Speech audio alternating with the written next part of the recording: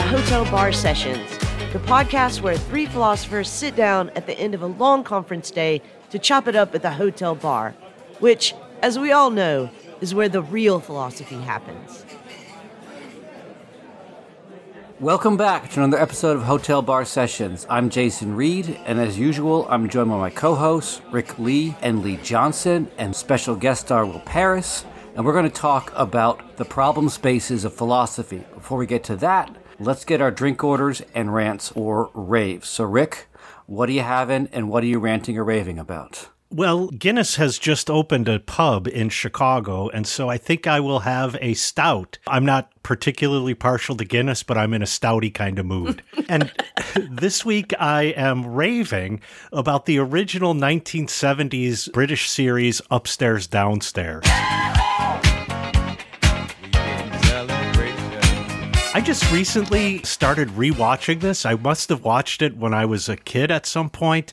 But my God, is it fantastic. It moves a little slowly, but they tackle some really amazing issues for the 1970s. And so I am raving about Upstairs, Downstairs. Nice. Lee, what are you having, and what are you ranting or raving about? Well, I'm just going to have 2 fingers of whiskey. I don't actually care what it is. I'll just take well whiskey. And today I am ranting about the fact that we are documenting too many things that we should be narrating. Let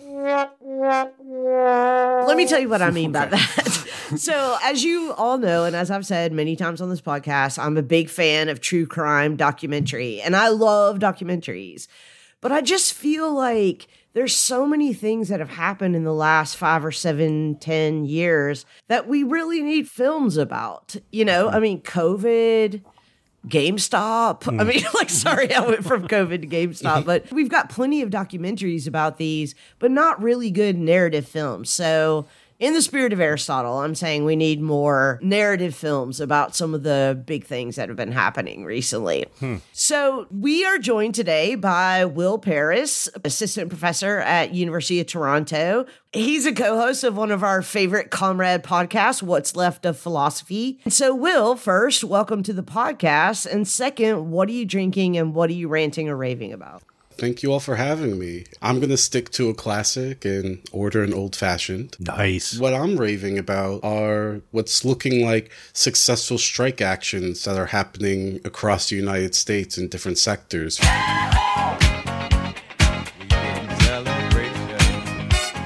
The writers, at least it was announced that there is a tentative deal on the table and sound like there are good things in it, to the creativity and coordination of the auto workers in the Detroit area. And obviously, Hollywood actors are also on strike. And for me, solidarity is always a beautiful thing to witness. And watching people from many different walks of life understanding the importance of collective action, I'm here for it. I'm also here for it. And yeah, pay those Hollywood writers so they can write a narrative film about GameStop. They're nice connection, yeah. We work well. Jason, what about you? What are you drinking, and are you ranting or raving? I'm going to have a Baby Genius from Bissell Brothers, which is the brewery just down the road from me. And I am going to rave about I'm a Virgo. I'm a Virgo is the show by Boots Riley on Amazon Prime. And I have to say, for a while there, I didn't think I was going to rave about it. I had trouble getting into it the first couple episodes. It didn't have that completely packed with ideas feeling that Sorry to Bother You had. It gets a little didactic, but I love didactic in my propaganda. It gets didactic about propaganda, about capitalism and crime and violence. And I got to throw in a sub-rave to my friends in what we call TV Club. I have a group of friends. We get together and we watch a show one night a week.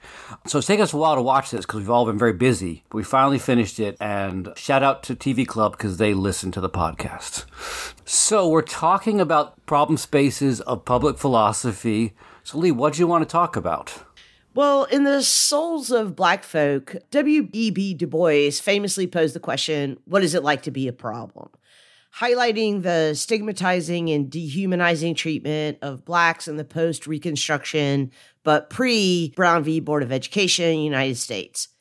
And I think I would argue that the purpose of this question was twofold. On the one hand, Du Bois was urging his readers to consider the emotional and psychological toll on Black Americans living in a society where their very identity was reduced to a problem that others must grapple with.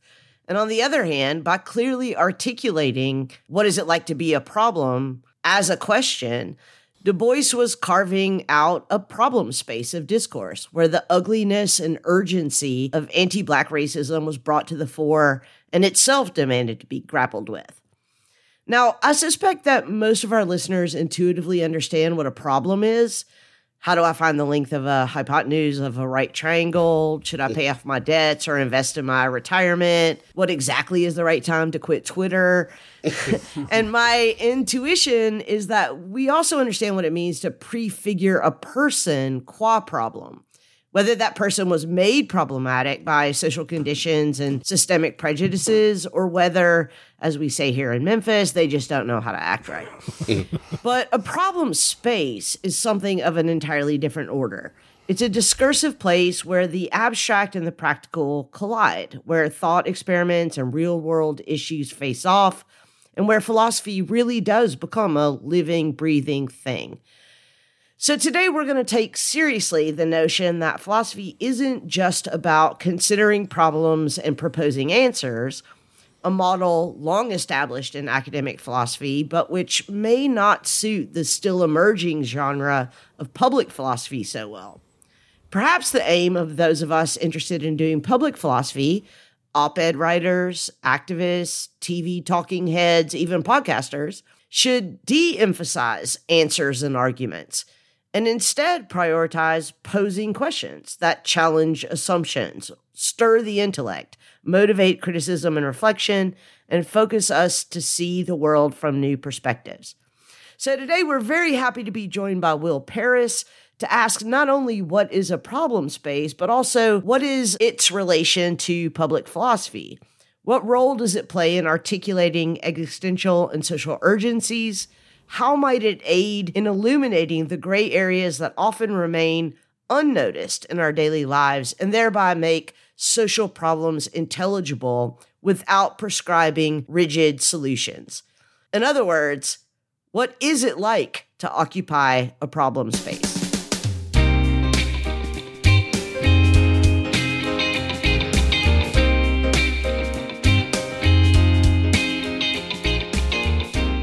So, Will, we were all really excited to read your 2023 essay, The Problem Spaces of Philosophy, which you wrote for the American Philosophical Association blog. Do you mind just summarizing your argument there for our listeners? Yeah. Once again, thank you for having me. So the basic argument of the piece is me defending what I think makes public philosophy distinct from what we do in our ordinary lives as academic philosophers, writing for journals, presenting conference presentations, etc. In our ordinary practices, if you've ever been to a conference, you have probably seen this, can get quite combative. It can be about this is the one way to interpret Heidegger. Everyone else, they're ridiculous, they're dummies, and all of that. It becomes this territorial exercise where it's almost about actually constraining the space of philosophical activity, creating smaller and smaller areas where the legitimate practice of philosophy often works. Well, if you try to translate that into public philosophy, those who are not in the academy, it can, to be generous, be mildly off-putting. And so I was wondering, what is the putative goal and techniques of public philosophy that makes it something that someone who isn't enmeshed in the academy would want to listen to, could gain value from it, etc.? And so the argument of the piece is that public philosophy is a distinctively civic activity. What it's meant to do is not to dictate to the quote-unquote unwashed masses what they ought to think, what they ought to do. Instead, it attempts to try and engage in a project of cultivation and openness with listeners, trying to show them that there are these very real problems in social life. One of the premises that I have of what it means to open up a problem space is, well, it turns out problems aren't always obvious, that something is a problem vis-a-vis the particular relationship you have to your social circumstances or a particular goal that you want to accomplish. For instance, if we want to be really quick with it, if your goal is not something like overcoming the rule of capital, capitalism will not seem like a problem. And so part of what public philosophy is meant to do is to try to make intelligible why something specific would be a problem to other people, to furnish criteria for analyzing it, but hopefully to shift the disposition of the audience. Can I just clarify one thing? Because it seems to me that in convincing others that something is a problem that they might not otherwise see, and I think this occurs specifically or maybe most strongly when structures become a problem, because structures are really difficult to see in general, and that they are a problem then doesn't occur to anyone. We do make arguments still. We try to clarify the ways in which this is a problem. We try to show we're approaching an accurate diagnosis of the problem. So it's not as if we leave behind all the tools of philosophy. It's just that we understand both that we're doing this in public, so there are other people with whom we're practicing this, but also we're working towards something we're not assuming we're there. That's exactly right. I mean, when I think about public philosophy, maybe this is the sort of critical theory side of me. I think that we're not just trying to point at something and say it's a problem and just say, just take my word for it. Yeah. We want to justify to the public why that is a problem. And that work of justification is great inside the philosophical discipline because we're often asked to justify why a particular argument is convincing or interpretation is convincing. But even in wider political life, and I get some of this from my working on the critical theory's Reign or Force, social life is underwritten by all of these justifications, where these justifications are, I ought to do X because it's the right thing to do, or I ought to do Y because I'll lose my job if I do not. And so designating a problem is also an attempt to illuminate through the practice of reason why such a problem is in fact not justifiable. It is to place it before the public and say, do we have good reasons for accepting this aspect of social life as it is? And so in the essay, I described this as the attempt to reconstruct practical reason. And so public philosophy doesn't leave the importance of reason, but it certainly shifts the register and the goal of what we are doing when we're engaging the work of justifications and counter-justifications. On that note, you know, you begin your essay with a reference to Du Bois's question, what is it like to be a problem? And it seems like you clearly view Du Bois's consideration of that question as something like a model for thinking about the work of public philosophy. If you don't mind, I'm going to quote you in your essay here. You write, much like when W.E.B. Du Bois famously reflected back to the reader the question, what is it like to be a problem? Public philosophy should involve the listener in a world where there are real stakes to how we characterize and solve problems. What is paradigmatically public in the philosophical writing of Du Bois's The Souls of Black Folk is his attempt at unveiling the world of his readers as a historically fragmented world where civic values are profaned, institutions rendered dysfunctional, and social consciousness made ignorant of itself. That's an end quote. I'd personally really like to hear you talk a little bit more about how Du Bois's question, what is it like to be a problem, serves as a model for public philosophy for you. Yes. You know, Souls of Black Folk is one of the fantastic and classical texts of not just philosophy, but American letters. I always say this when I'm teaching the text. It's not just about telling white people this is what black people are really like. It is a text that is trying to say this is what the heart of American civic identity is at this moment. Right. The fact that you are ignorant of the complexity of black people's lives is not only an individual failing, it is the product of a world that is structured such that you never have to justify yourself to black people and thus actually learn who and what they are in their life. One of Du Bois's favorite metaphors that follows him throughout his career is this metaphor of the veil. And that's why I talked about the unveiling. Right. And so the veil works in two ways. One, the veil is him trying to show that there is this barrier, this separation of understanding between black and white people. But the veil is also, it's deeply physical, it's social.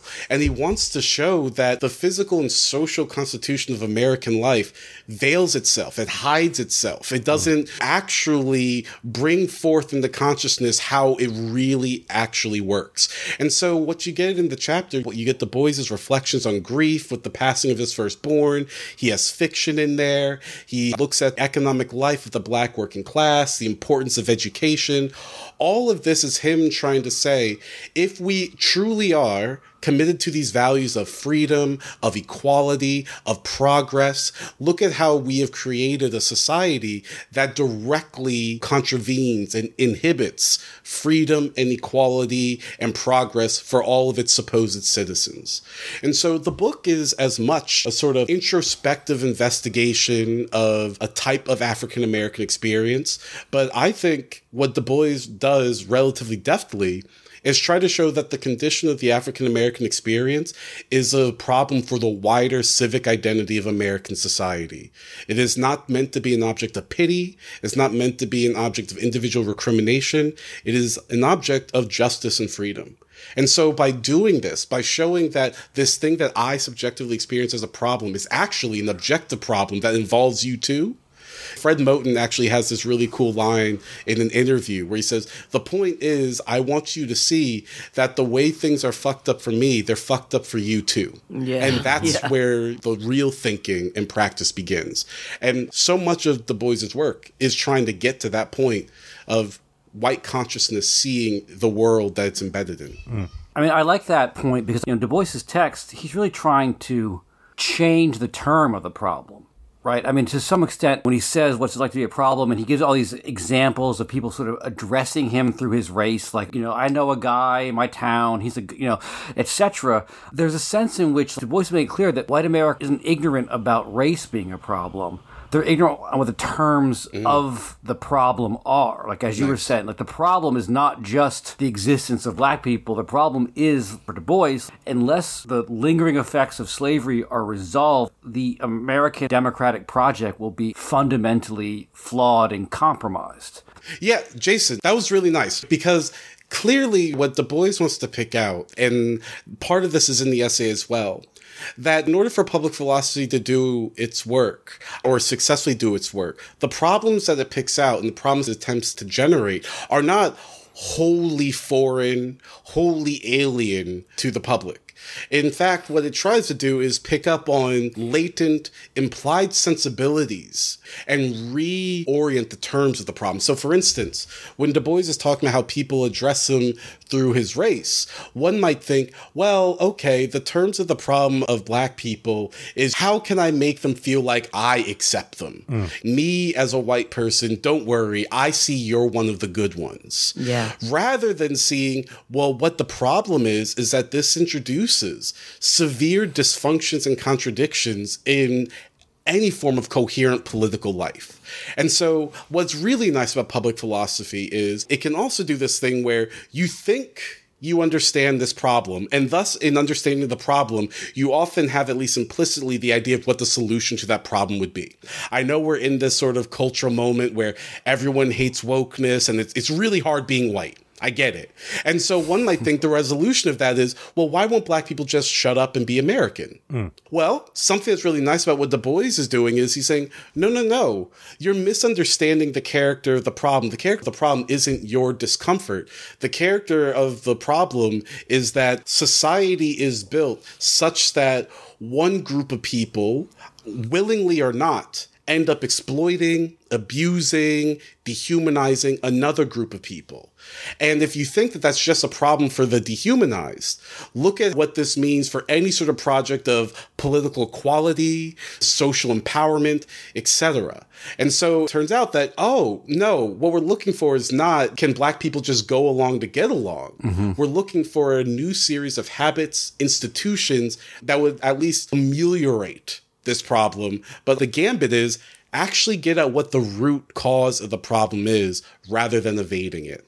So this is a weird way to ask this question, but do you think Du Bois's question was a little bit of a bait and switch, right? Because let me back up a little bit. So you said initially Du Bois asked this question to raise a problem space of philosophy, discursive space where we can talk about this thing that is not being talked about. But you just said that Du Bois already has an answer to this question.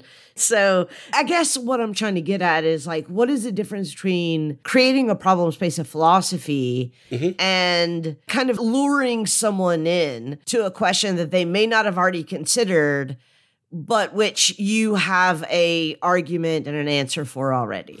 Yeah, so we're sticking with Souls of Black Folk, but then we can widen out to what I think public philosophy is. Yeah. Yes.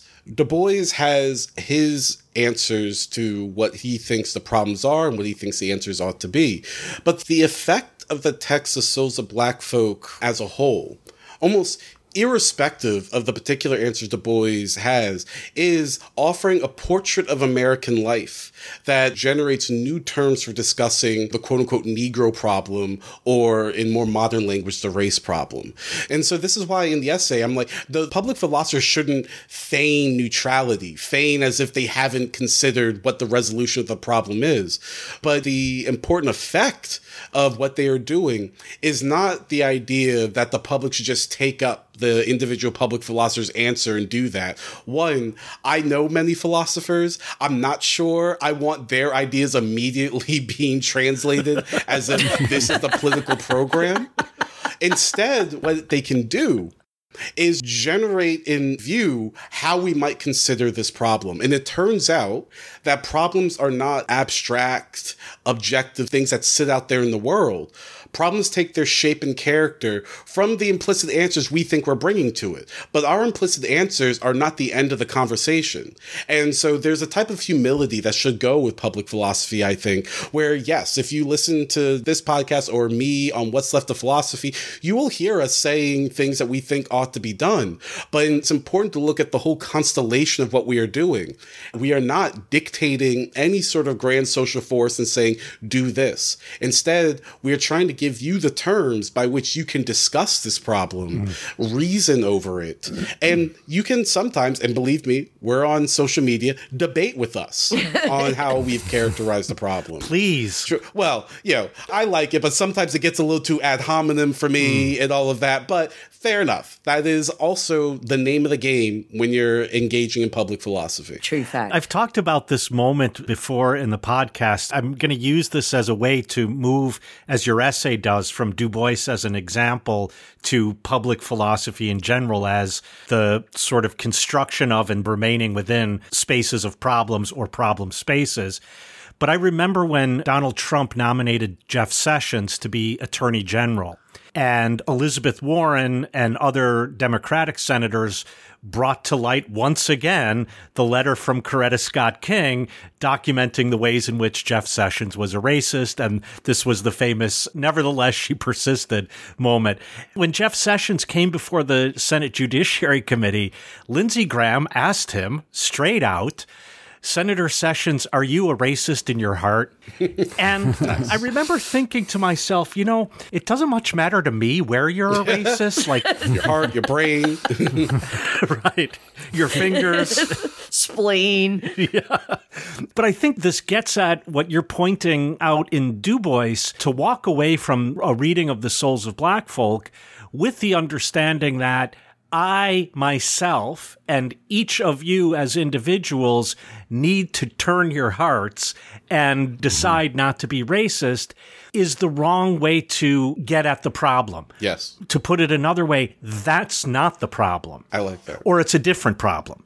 As you talk about in the essay, one of the issues for public philosophy is creating a space of discourse. And so I think Du Bois gives us an example, but I'm not sure just reading The Souls of Black Folk and also the essay, The Souls of White Folk, which is, I think, a really interesting diagnosis of the problem and an attempt to outline the problem, now turning to a different pole of the problem. What are the tools we use and how do we go about then constructing these discursive spaces to analyze and raise problems? I'm actually surprised. I wasn't expecting so much of the conversation to be about Du Bois, but I love it. People should read all the Du Bois. It's interesting that you juxtapose juxtapose Souls of Black Folk and the essay Souls of White Folk. If you haven't read Souls of White Folk, you might think, oh, so y'all are wrong, that Du Bois really is just concerned with what white people feel in their heart of hearts and whether they're racist. But if you actually read it, it's actually about geopolitics and colonialism. Right. So what's going on there? Well, what I take to be an important part, this is kind of an implicit theme of the essay, is also the relationship of the public philosopher to their time, literally to their social time. When you create a problem space, you're also engaging in historical activity. You are trying to not only say it is a problem that the Department of Education isn't as functional as it should be, you're also trying to shape the public's awareness or understanding of their historical moment. And that awareness of one's historical moment. What are the actual justifications that shape its institutions? What are its genealogical roots? What is its potential futures?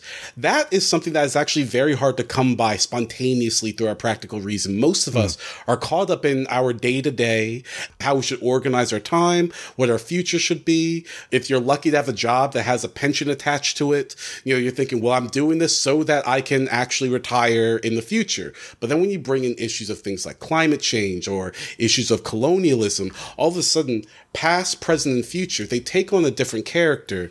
And they take on a different character insofar as we're not only asking, how did we get here, but where are we going? Given how we got here. And so part of Souls of White Folk is to point at the lie of the idea that the world has been on this uniform, progressive track of everything's getting better for everyone.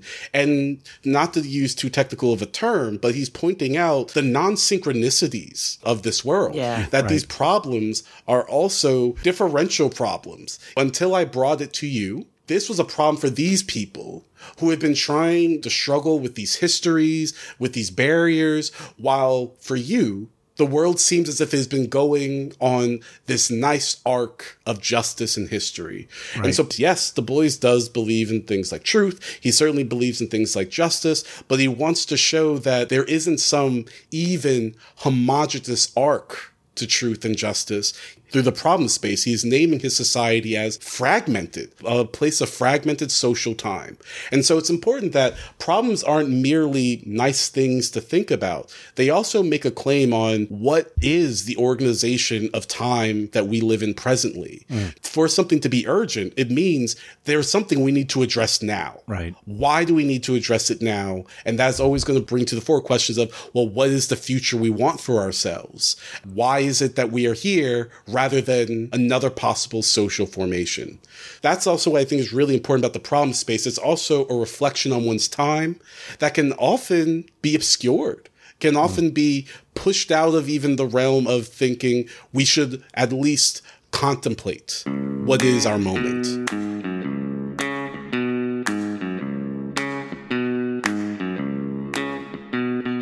Did you know that Hotel Bar Podcast is more than just a podcast? We are a fully online cross-brand synergy platform of content creation. Actually, that's not true. Those words are meaningless. But you can follow us on the app formerly known as Twitter at Hotel Bar Podcast. There you can find the handles of all the co-hosts as well. You can follow us all or pick your favorite.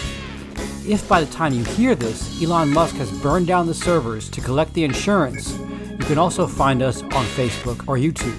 Just look for Hotel Bar Sessions. Wherever you find us on social media, you can contact us with ideas, complaints, and questions. You can also email us anytime at hotelbarpodcast@gmail.com or visit our interactive page at hotelbarpodcast.com. No matter how you get in contact with us, we're always glad to hear from you.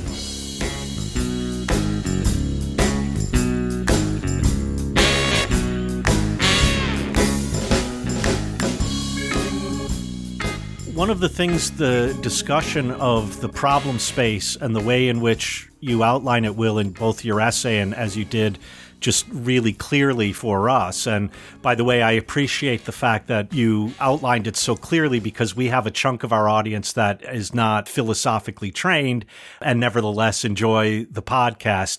On that note, let me just quickly define practical reason because you've used it a couple of times. I take it that you would be okay with the definition as something like the use of reason to talk about practical problems such as ethical problems, political problems, and problems having to do with norms and values. Absolutely. Okay, good. So I'm wondering then, especially for people who might not be academic philosophers, how would you characterize the difference between what we do when we're being academic philosophers versus what we do as public philosophers? Because in your discussion earlier, a lot of that sounded like something I might also do in an essay that I would submit for a journal publication or present at a conference. Yeah, that's a really good question. So here's the way that I would break it down. And I want to be clear, the boundaries aren't hard and fast, but I do want to insist that there are boundaries. With public philosophy, the generation of the public space begins with the philosopher looking out into their world and seeing something that they feel compelled to respond to. The problem spaces we generate as academic philosophers. One, the audience is completely different. If I'm a junior colleague, I'm writing for my peers, but I'm also writing because the problem I'm trying to solve is whether I'm going to get tenure. It's how to pay the rent. I'm going to pay the rent over the long term. But also the historical generation of a lot of these problem spaces is very different. For a lot of academic philosophers, the generation of the problem space comes from what we love to call the literature. Right. Can you find a gap in the literature? What is your intervention in the literature? Yeah. And so what we're leaving behind, and I actually don't want to belittle this work. I think knowledge production is wonderful. Learning more about the idiosyncrasies of a particular concept or a particular historical figure. I love secondary literature. I get an immense amount of joy working through that. But it's also important to say that if you try to publish, maybe like French people in the 60s could do this, but if you try to publish an article that's really just, here's my theory of things and why we should do this without citing other people, or this is what I gather the French love to do. They always imply who they're citing, so you basically just have to be alive then and you'll know who they're talking about, but there's no work cited or anything like that. The norms around the construction of a salient problem are different, and they're different because of the audience that we are facing and what actually counts as a legitimate problem. Obviously, things have changed, but even things like philosophy of race can have difficulty in the academy because we'll run into that age-old question that when you're asked this absolutely ruins your day as a philosopher. So how is that philosophy? And it's worth unpacking how we have come to decide what counts as philosophy. And even if you look at the academy, the norms of writing styles, the archives, the techniques, the results are wildly different. But I think the academy is constrained with our peers. And there's almost not quite antipathy, but a condescension to the idea of something academic being immediately public as well.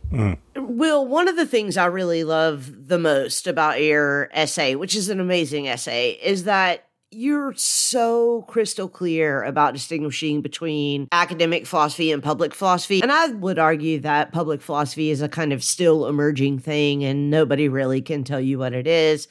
But one of the things that you distinguish is the difference between making arguments, answering questions, and teaching solutions on the one hand, which I think you categorize under the aims of academic philosophy. And on the other hand, making problems intelligible, which is what I think that you argue is the primary aim of public philosophy. First of all, is that fair? Yes. Okay, so here's a devil's advocate question then. Imagine that I am a senior white male philosopher. My name is Rick Lee. You could use my name. Probably 4 times as much as that I'm actually making. Yeah, anyway.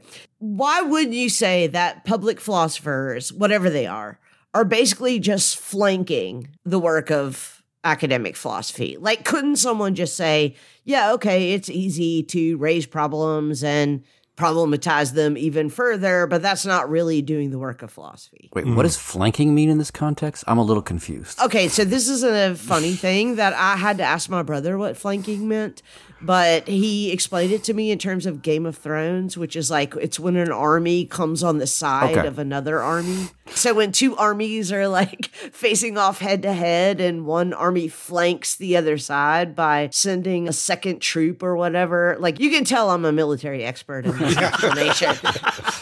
Basically what I'm saying is like coming at an issue from the side instead of head on. So my question is basically, are public philosophers really just flanking the work of academic philosophy by raising questions, problematizing things, but not really doing the work of philosophy? So, responding to this hypothetical devil's advocate, I would say in no way do I envision that there's a type of almost hierarchy between academic philosophy and public philosophy. I think there is something distinctive about the tools of public philosophy, and this goes back to the beginning of the conversation. We are bringing the training, the resources, and often the things that we have read in our formation as academic philosophers to the public sphere. The difference is learning the art, and it is an art. No one can just tell you how to do it. The art of how to take those tools and make it so that they are appropriate for encouraging and engaging public discussion. So, for instance, I don't doubt that possibly there is a way of bringing, say, Heidegger to public philosophy discussions. It wouldn't be my preferred method, but I can understand that you could do it. But if you think the way to do it is in your academic articles, you're constantly not transliterating the Greek and you're acting as if it is just obvious what phronesis is about, and then you go to the APA blog and you just fill that text with all of these huge footnotes of all of these random people you have read in order to hunt down the meaning of this one word, well, one might look at that and say, sure, you're still doing philosophy, but it seems like you've made a category mistake about the type of discourse you're engaging in. So the idea that simply because it's engaged with public problems, it's not philosophy, well, I would look at what public philosophers actually write, and you'll see arguments there. You'll see engagement with philosophy. And I'm not even going to do the whole thing where I pull out, well, what was Socrates doing? Seems like he thought that philosophy could also be a public engagement with doxa, common opinion. And so, yeah, that's how I would respond. I see your point about the way in which public philosophy and academic philosophy are responding to two different sets of questions and two different ways of posing questions. But I feel like there's also a moment where to re-articulate, redefine the problem, to change the nature of the problem, sometimes can entail a pretty substantial rethinking. I mean, to go back to Du Bois for an example, Black Reconstruction is Du Bois's answer to the question, why is the problem of the 20th century the problem of the color line, right? And it is an incredibly painstaking historical, political, cultural research that probably couldn't quite have the same kind of like public readability as the Souls of Black Folk, right? Or you could take, and I've often thought of them in similar terms, Marx writes about alienation, a problem one could all get behind about why work is terrible, but it takes him all of Capital to sort of explain why that is. And that involves history. It involves, for some reason, comparing linens to bushels of corn. Like, all this stuff has to happen. The best parts of Capital. You gotta push through. So these texts, Capital and Black Reconstruction, are texts very much written by someone thinking in problems in the public. But in order to even pose their own question, they have to, I mean, it's like that analogy that Foucault once drew, speaking of 60s people who can just get away with writing anything, compares himself to a whale. He's like, I pop up and I say, hey, what about sex? And then I go down and I spend like all this time deep below fighting with giant squid, and I come back up and I'm like, what about prisons? They're kind of weird, aren't they? And like, this takes a lot of that submerged work to even come to the surface to pose the problem. And so I guess I'm trying to think about a different relationship between the public and the non-public than the non-public is just sort of the burdens of academia. Because I don't think of Black Reconstruction and Capital, to use my two examples, as like the burdens of academia, but they are the burdens of trying to think through something. I think Marx had his ideas that you could, just publish it in installments. Everyone's going to want to read this. Lenin is riveting. People are going to be turning the... He did think this is for the working class. Yeah, exactly. Yes. But he was probably wrong. I think so. I'd just like to counter that a little bit. So a couple of seasons ago, we had Eddie Glaude on basically talking about the public intellectual, and he is a public intellectual. He's on MSNBC. MSNBC all the time. And he took as his example Emerson's essay, The American Scholar. Emerson there, I think, develops a slightly different picture that sounds more like where, Will, you were going, namely that what the scholar ought to be is someone who spends time alone, reads lots of books, has gone through training in which they learn, as Will put it earlier, the secondary literature and so on. But then they come out and talk with the public about what it is that they've been thinking about, what it is they've learned. And so there's not really a antagonism between these two. The best model would be someone who takes the free time that scholars are often given and uses that to perform these analyses, go into the archives, read the secondary literature, and then bring what they've learned to the public to engage in a discussion with the public. I like both of these 2 points because they're pushing me to think about something that has been in the back of my mind, but it will help me articulate what I think the problem might be that some have with public philosophy. I imagine that when some people think of public philosophy as a lesser form of philosophy, what they are imagining is that public philosophy is simply vibes. It is someone who calls themselves a philosopher. They hadn't actually really thought about the thing very much that they're writing on, but they're really good at putting together some sentences, so they just do it. AKA Joe Rogan. Well, yeah, I'm actually very okay dunking on Joe Rogan. Yes, no. But what is actually distinctive about public philosophy, and I'll say two things. One, it is not easy isolating and shaping and naming a problem in a way that lights up the political and creative and intellectual energies of the public. I think people think it's easy to problematize. You know, we love saying the word problematic and all of that, as if simply saying that thing hit me kind of wrong. Isn't that problematic? But to get to something like, and I like the Marx example, then I'll go to the Du Bois example, of saying work sucks. It seems like the most obvious thing in the world. And yet, the particular shape that Marx gets to it required this enormous amount of time, effort, intellectual expenditure to get to something that only seems obvious, but only seems obvious because people like Marx spent so much time desedimenting and denaturalizing it. This is one of the great things about problem spaces, and this is some of my work on Utopia. Actually, the mark of its success is where it seems so ordinary, as if it were obvious to everyone the entire time. Black Reconstruction, yes. You know, I wouldn't say that best form of public philosophy is to write a 700-page book and then post on a website. But all of that time he spent developing those resources made it possible for other people to revisit the question of Reconstruction on new terms. So the second thing I want to say is crafting a problem is actually not easy. And I'm going to be kind of persnickety here. People who don't do public philosophy imagine that it's easier than it is. 100%, yeah. Two, this brings me back to this interest I have in time, that the time of being an academic philosopher is a time of dwelling, take a lot of time in order to get that one footnote out, that one article out. But this time doesn't keep pace with political or social problems that have a type of urgency.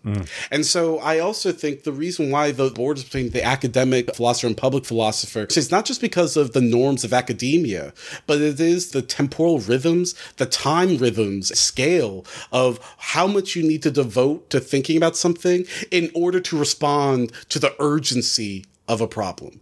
And there's no guarantee that those temporal rhythms will line up, but it is just a fact of the increasingly disjointed world that we live in. I completely agree with you, Will. And I teach at a Lasallian university, and part of the Lasallian educational vision is a commitment to teaching in the vernacular. And I think that this is one of the things that is actually emblematic of public philosophy, is that we are not going to just, as you described before, explain Heidegger by delving deep into the differences between one translation of the Greek and another particular translation of the Greek. But one of the things that Eddie Glaude in our season 5 episode on the public intellectual and I disagree on, and we did this in the episode, so he knows I think this, right, is that Eddie Glaude says things like podcasts, things like op-eds, all the other things that we might count as public philosophy should not count towards tenure. That is not philosophy in the way that academic philosophy understands philosophy. I think that he could not be more wrong on this. I mean, again, Eddie knows this. Like, I'm not saying anything that he doesn't already know, but I'd be interested to hear your view on the role of public philosophy within academic philosophy. To me, that's a tricky question. I tend to think that public philosophy, far from being kind of the lesser child of academic philosophy, could potentially enrich academic philosophy. What do I mean by this? Well, it's nice to think of ourselves as academic as what makes us special is we're disconnected from the public world. Right. We connect with books. We connect with these exclusive conferences that often have fees like $200, $300. We fly all over the world. We don't get entangled in the messy day-to-day passions of the vulgar populace. But how we structure academia is in no way some neutral, obvious set of practices. They often are the outcome of political and deeply public notions of what problems they're trying to solve. Whether you have people taking over universities and threatening tenure lines, or internally deciding what's proper philosophy, analytic and logic, while all that stuff about sex and gender and race, those are mere intruders and all of that. Well, I think it is helpful if academic philosophy can take stock of itself. As one, we are part of institutions and we should have some responsibility to the public, or else what is it that we're doing? We are teachers. We do engage with students who aren't all going to become philosophers. But two, even the norms of how we describe what we are doing are not set in stone, are not things that have been handed down to us since the beginning of time.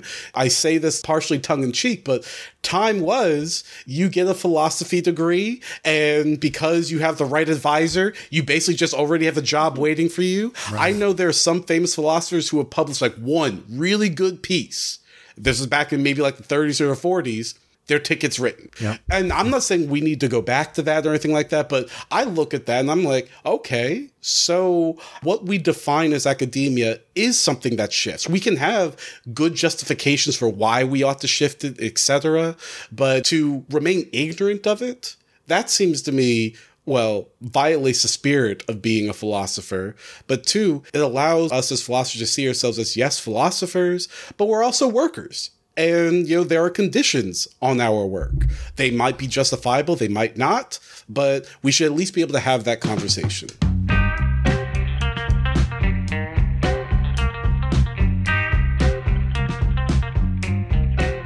We've been doing a lot of experimentation in the bar lab, and we've determined that philosophy is best served with a whiskey back.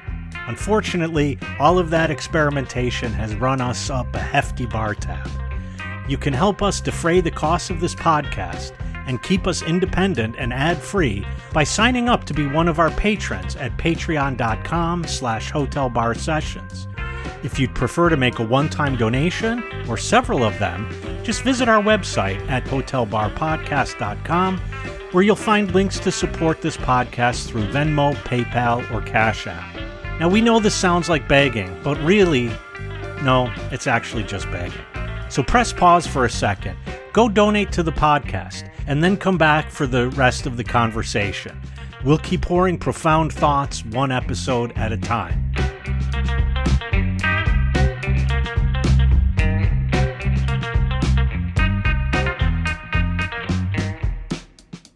So, Will, I think we'd all agree that podcasting is obviously a very timely, contemporary medium.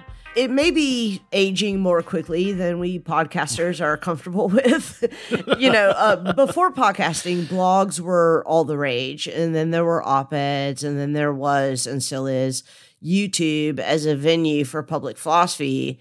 But still, I would argue that podcasting is actually the best suited for the tasks that you've been laying out in your essay, The Problem Spaces of Philosophy. Well, I guess I have a couple of thoughts on that. One, what's really nice about the podcast format, like this one, What's Left of Philosophy, Overthink, is that it restores this conversational and dialogical element of doing philosophy, which commits to my idea of the problem space of generating a place where questions and answers can be posed rather than imposing answers on the public. It allows people to listen to people who have done an enormous amount of training, talk with one another, test their ideas out with one another. It kind of demystifies the philosopher as this staid, almost conservative figure who always already knows what it is that they think. It reintroduces a type of experimental life to philosophy. The second thing I think is really great about podcasting is it allows us to discuss philosophical ideas with audiences who might not have access to the articles that we write and the conferences that we present in. It makes philosophy more inviting and allows people who will never be professional philosophers, and believe me, I'm not saying one should be a professional philosopher. Good on you if you don't. But it allows them to feel a part of that life, if only for an hour and a half. And I do not understand, if you truly love philosophy the way that I love philosophy, I get it. It's also my job, but I also do love it. You should want it to be as expansive and inviting as possible. I truly, genuinely do not understand the colleagues that I have who think that philosophy is the better, the further away it is from anybody who can engage it, who hasn't gotten their PhD from Harvard or something like that. If you can find a way of justifying it to me, I'm more than willing to have that conversation. But I think what podcasting does is it says that actually also the ideas that we have, even if the people who listen to it aren't as trained as we are, we still have to justify ourselves before them. They have their own reasons, and we should also be responsive and accountable to them as well. Yeah, and people who aren't as trained as we are also love philosophy. But we're all trained, and yet even with my training, I can't take up what current analytic philosophers are talking about in the philosophy of mind because I don't understand the terms. The technical vocabulary is beyond me. I don't even sometimes understand what the fuck the problem is. It's not even a problem space. They haven't constructed the problem space, and yet somehow there seems to be a problem. I think that oftentimes I feel sometimes foreign in my own discipline. Now, I understand that if I'm a scholar of medieval philosophy, then I better know what scholars are saying about, when this text of Aquinas was written and what the manuscript tradition looks like, and this problem that he talks about in the Summa Theologiae, he talks about it differently in the commentary on Aristotle. What's that about? So I get that. And I think there is real value in being a scholar of medieval philosophy, obviously, because I've devoted a huge chunk of my life to it. But on the other hand, I do wish that we as academic philosophers took on a lot more of the habits of public philosophy in our academic practice, and that we spoke to one another in ways that what we're offering is available to a wider audience within philosophy. I really love that because I'm always a curious person. I am a finite human being. I won't be able to become an expert on medieval philosophy. And I feel like for some people in our discipline, they're almost like, if you don't study what I do, you're wasting your time. But we all have our different skills and all of that. I love talking to people who study something I don't because I want to learn from them. But what I would like us to get better at is rather than assuming that the person we're talking to who doesn't study what that we do, that they must either already know or they're a fool, is to be able to say, but here are the stakes. Here's why something hangs on this question. I can get with philosophy of mind, philosophy of language, if you can make the stakes clear to me so that I can at least ask questions in order to understand what your position is. I think a lot of people are surprised when they talk to me as a philosopher because, again, we do have a reputation. We're not all like this of being combative, of it being, we like to just put our stakes in the ground. And I'm just really not like this. Not part of my nature to be that way. And I think some of these people are surprised, and I genuinely just want to find out what it is that person thinks. And so I'm constantly asking questions. I think it sometimes comes off as I already know what I want the answer to be, and I'm trying to catch you out. But if you're not able to make the stakes clear to me, then it seems like I don't want to impute any ill will, but it just means you haven't cultivated that art of being able to take a step back from the problem you're engaging in and opening that space so others can see that problem from your perspective. I absolutely love that you said that, Will. And I think that one of the greatest pathologies of academic philosophy is its commitment to determining who is a philosopher and who isn't a philosopher, or what is philosophy and what isn't philosophy. Right. You know, your essay actually references Marx's imperative that we endeavor to bring about self-clarification of the wishes of our age. That's a quote from Marx, which would suggest that the primary task of philosophy is to be timely. But then you end your essay with a reference to Bloch's notion of opening a path to what is not yet conscious, and even arguing that, and this is a quote from you, public philosophy should be untimely by constructing problems that help the public grasp the social decay and possibilities that afflict their moment. That's an end quote. So I think that one of the things that is really great about the way that you frame this, and I think especially in relation to philosophy podcasting, is that the goal is to be both timely and untimely, both to speak in the vernacular and also bring in the expertise, somewhat esoteric language of academic philosophy. And you said this earlier in the podcast, that's a skill, and it's not a skill that is developed or even anybody tries to develop in graduate school or whatever. Yeah, I mean, again, it's implicit. And I go back to what Jason was saying. Like, I've thought a lot about these questions of time, and I'm still working out my considered views. But one thing that I am sure about with critical theory or public philosophy is that timeliness and untimeliness, they cannot simply just be abstractions. A thought is untimely in relationship to a particular time, to a particular set of issues and contexts. And so this work of being timely, responding to concrete, urgent problems, and yet being untimely, which means characterizing those problems differently than common sense understands them, than our spontaneous intuitions think about the problem, that is in art. And I think from Marx to Bloch, what they're trying to understand is how can philosophy have its moment? And it can only have this moment in relationship to a particular context that is trying to move beyond. And moving beyond it, that is the untimely. That is trying to unveil a potential future that is concretely related to a problem we're trying to solve in the present. And you listen to this podcast or What's Left of Philosophy, the vernacular is there. I've had people make fun of me for speaking in what's called African American vernacular English and all of that, but that's just the way that I talk when I'm comfortable with my friends. But you'll also hear us shift register to concepts that you don't just speak when you're walking down the street. And we always try to elaborate those concepts, but the tension's supposed to be there between that vernacular and the expertise. That's not a failing. Exactly. That is the construction of the problem space. That is when the grist for the mill of the work can begin.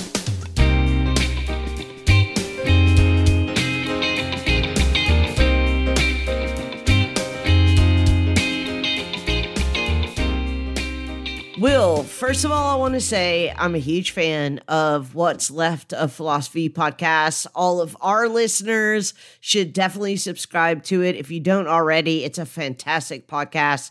But we're Hotel Bar Sessions podcast, and we have a bartender, and she has made last call. So before we roll out of here, I'd like to ask you if you have any final thoughts you'd like to share with our listeners about the problem spaces of philosophy or public philosophy or podcasting in philosophy. Yeah, I guess the final thought that I have, and this might seem cliche, but all philosophical work is temporal, and it is work of trying to figure out timely problems in an untimely fashion, trying to reflect on things that seem old and obvious, but give some type of novelty and urgency to them, whether it's in the academic sphere, the public sphere, or even in our private lives.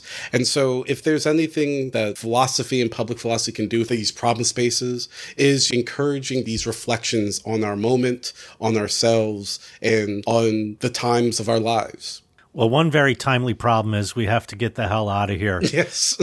There's never enough time. One more minute, Mr. Hangman. There's never enough time. But before you say that, let me just say to listeners that both Will and I will be on a SPEP panel about podcasting and philosophy next week. So if you're in Toronto next week, definitely check that panel out.